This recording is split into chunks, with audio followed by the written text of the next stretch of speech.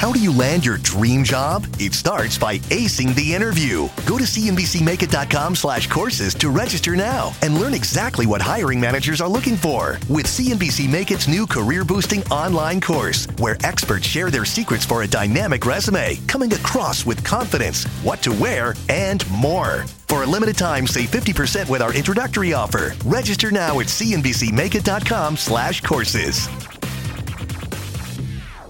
I welcome everybody. Hope you're having a good Friday, wherever that you may be. Thank you very much, and welcome to another Options Action Special on a Friday at 5:30. We are joined tonight by Mike Khouw, Tony Zhang, and Carter Worth. Well, the market's closing another wild week of trading in the green, but check out the real winner. Who else but Amazon, jumping more than 16% this week, adding billions in market cap, making investors money, and adding a few billion to Jeff Bezos' bottom line as well. Consumers continue to rely on online shopping amid the pandemic more than ever. Mike Khouw, a lot of people say this is going to be a long-term winner. What's your take on Amazon and the big move that we saw this week? Yeah, so why don't we start with the first question, which is, is it going to be a long-term winner? And I think the answer to that is clearly that it is going to be. I mean, the trend was already moving in that direction if we think about it. I think most people, for years have thought that the day will come when the gross revenues of a company like Amazon are going to exceed those of Walmart, because that is the trend. Unless Walmart happens to pick up their online presence and at least maintain pace, that's inevitable. But I will say that this seems a little bit stretched to me. We've seen a lot of people chasing the stocks that they think are going to be winners in this and maybe not considering so much what the valuations are. Yeah, Carter, your take?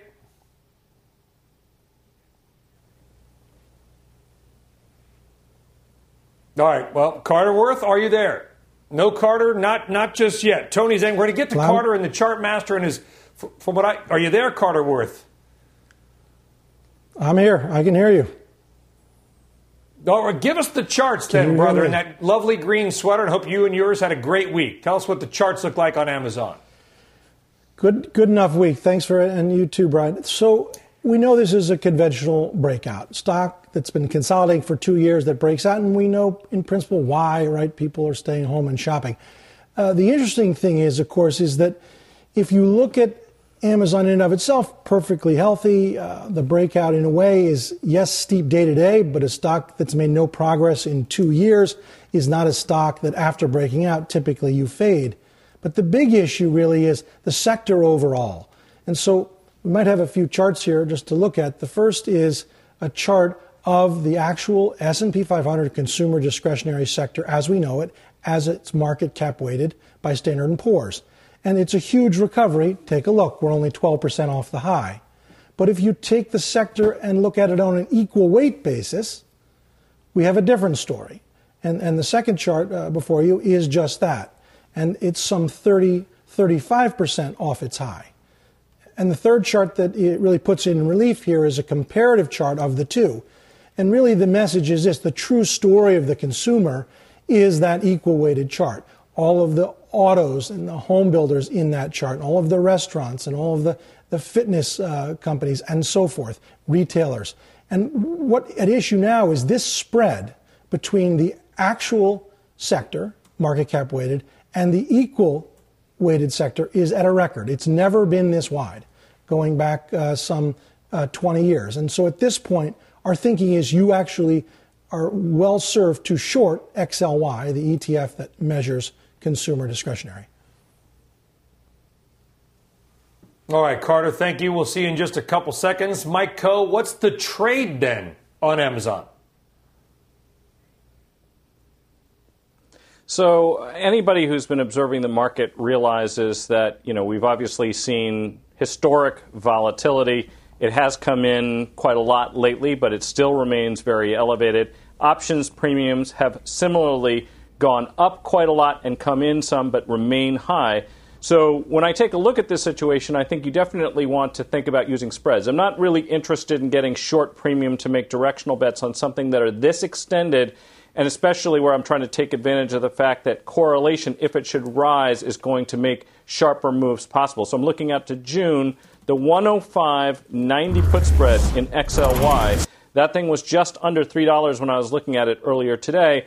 So in essence, you're going to be spending about 3% or slightly under the current level of XLY to make your bearish bet here. So not taking a great deal of risk for your directional bets. And of course, if volatility starts to come in, that's going to be mitigated somewhat by that put that you sold. Now, I would urge people to consider one thing. When you trade vertical spreads and the underlying goes rapidly down to that strike, it may not maximize that value. So this is a trade that really is playing towards a drift to that lower strike or a rapid move all the way through it. In between, you're not going to get quite as much bang for your buck as you would if you were just buying outright options, but we're doing that for a reason. Options still aren't that cheap.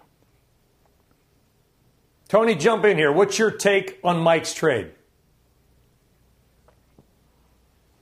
So I would tend to generally agree with the consumer sentiment based on a trade that I had told us about 2 weeks ago on short Nike. I actually think Carter and Mike may have timed this trade a little better than I have because there's clearly a disconnect right now between where XLY is currently trading versus the consumer sentiment and consumer spending data that we're currently looking at.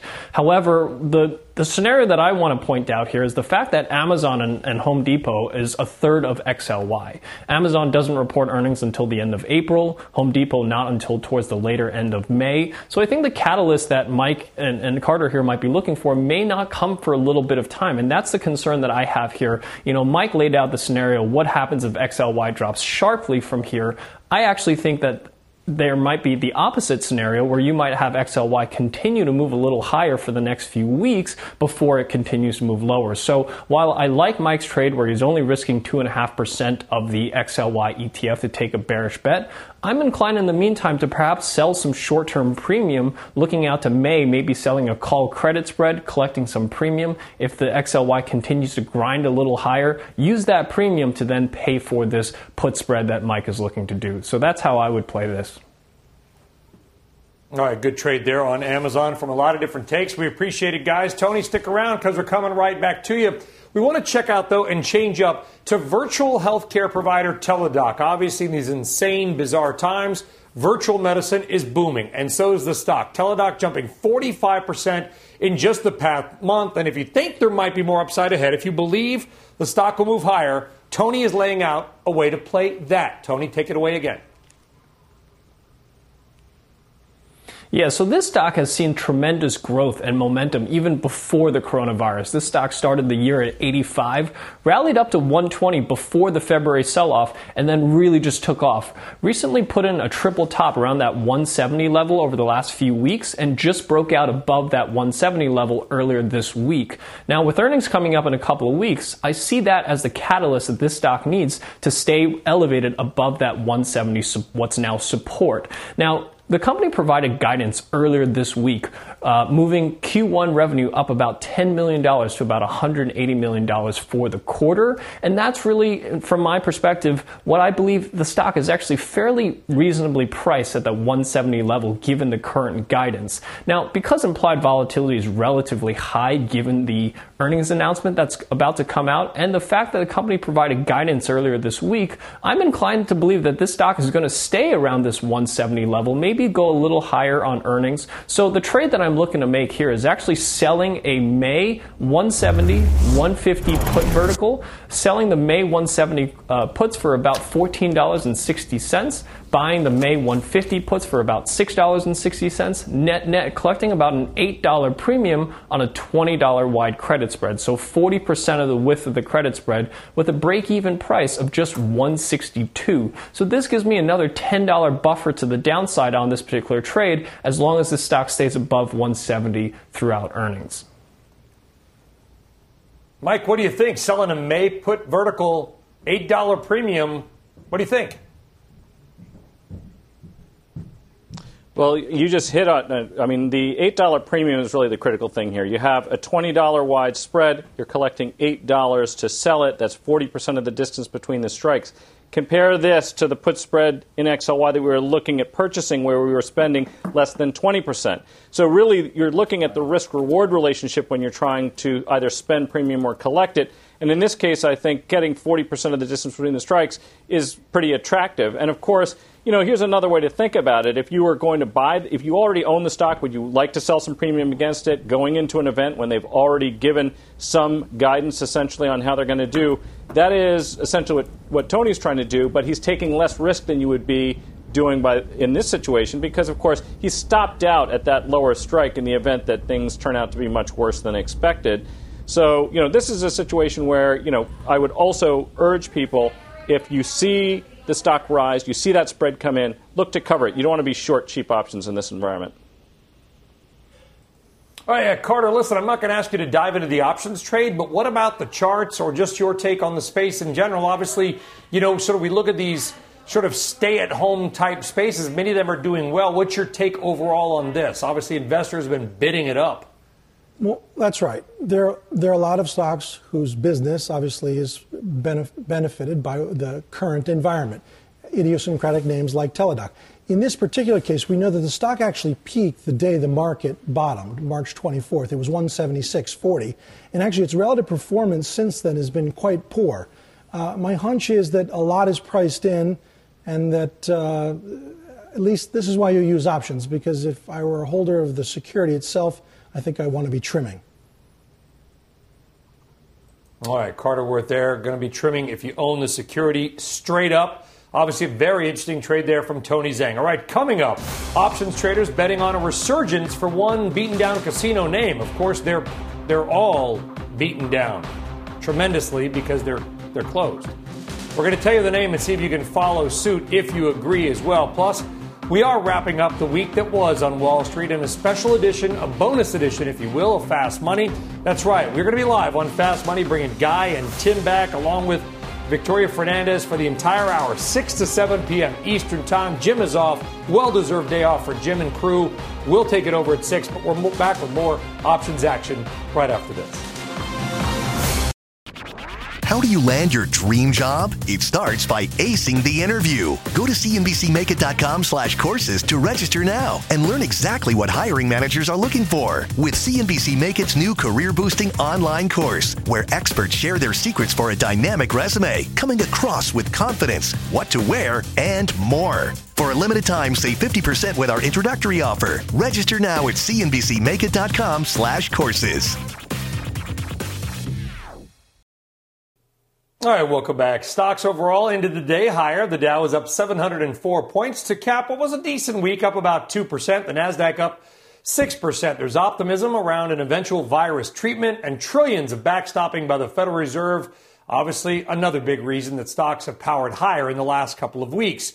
Well, last night, the White House unveiled a 3-phase plan to get gyms and restaurants, as well as other consumer-facing businesses, back up and running.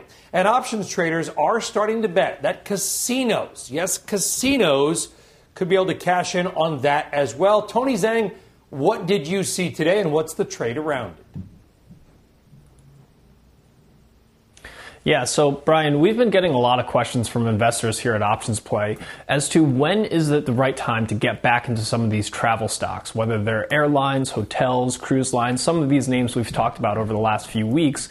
And today we saw an interesting trade cross the tape on Caesars Entertainment that gives us a glimpse into how options traders might be utilizing strategies and options to time a eventual recovery in some of these stocks. So Caesars Entertainment is clearly a casino and hospitality stock in this particular space. And the trade that we saw was 7,500 contracts of a May, June $9 call calendar, and then subsequently bought the June $11 calls. So to understand this trade, let's break it down leg by leg. So the first leg that the trader sold were the May $9 call options for about 35 cents. Now, this is basically a mildly bullish to neutral view on Caesars for the next 28 days between now and that May expiration date, giving the stock about a 10 to 12% upside in the meantime. But once that May expiration expires, this trader bought the June $9 call options, which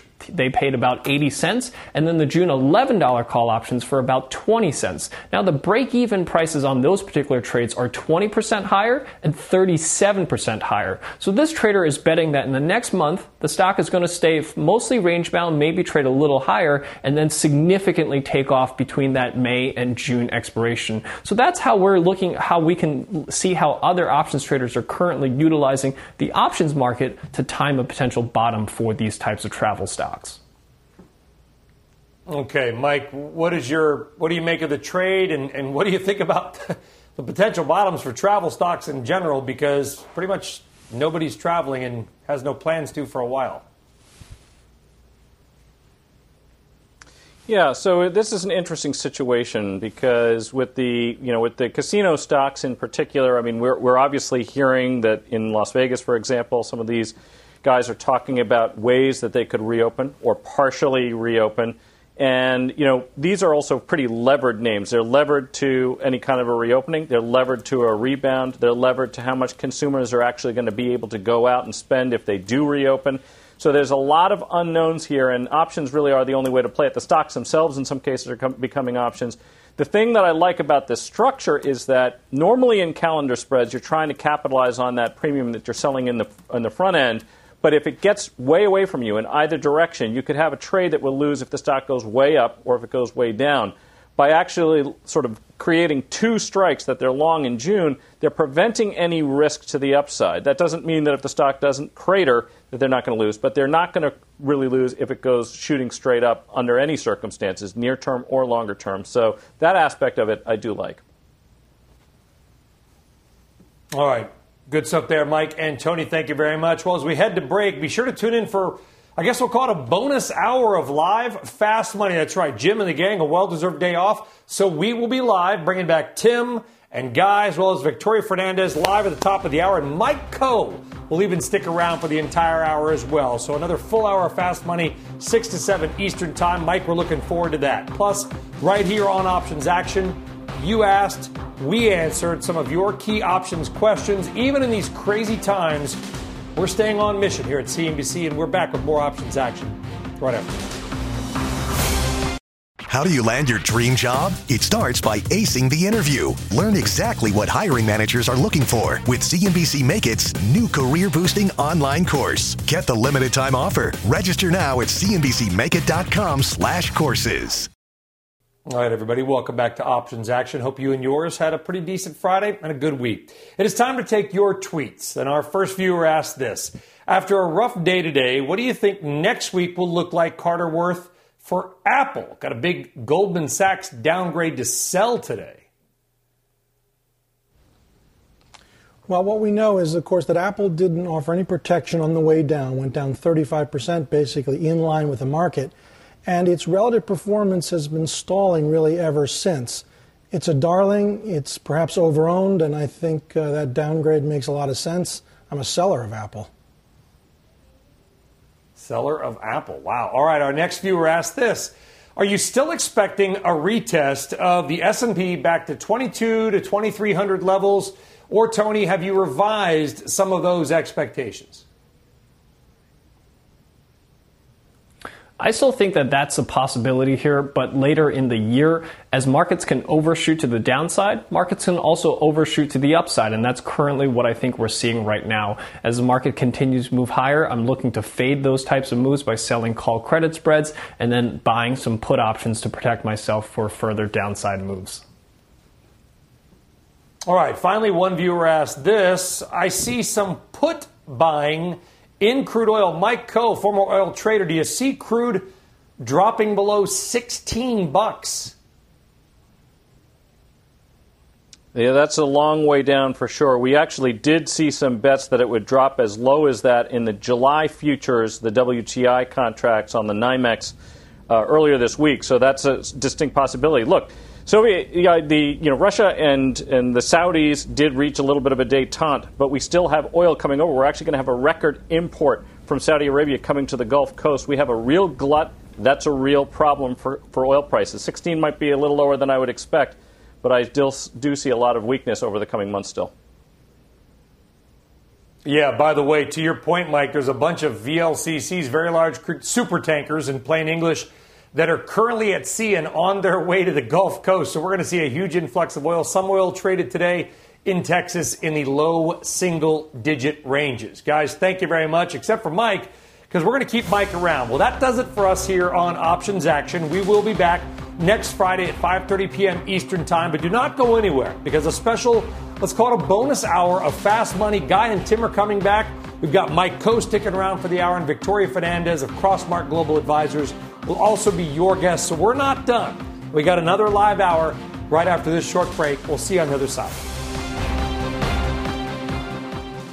How do you land your dream job? It starts by acing the interview. Learn exactly what hiring managers are looking for with CNBC Make It's new career-boosting online course. Get the limited time offer. Register now at cnbcmakeit.com/courses.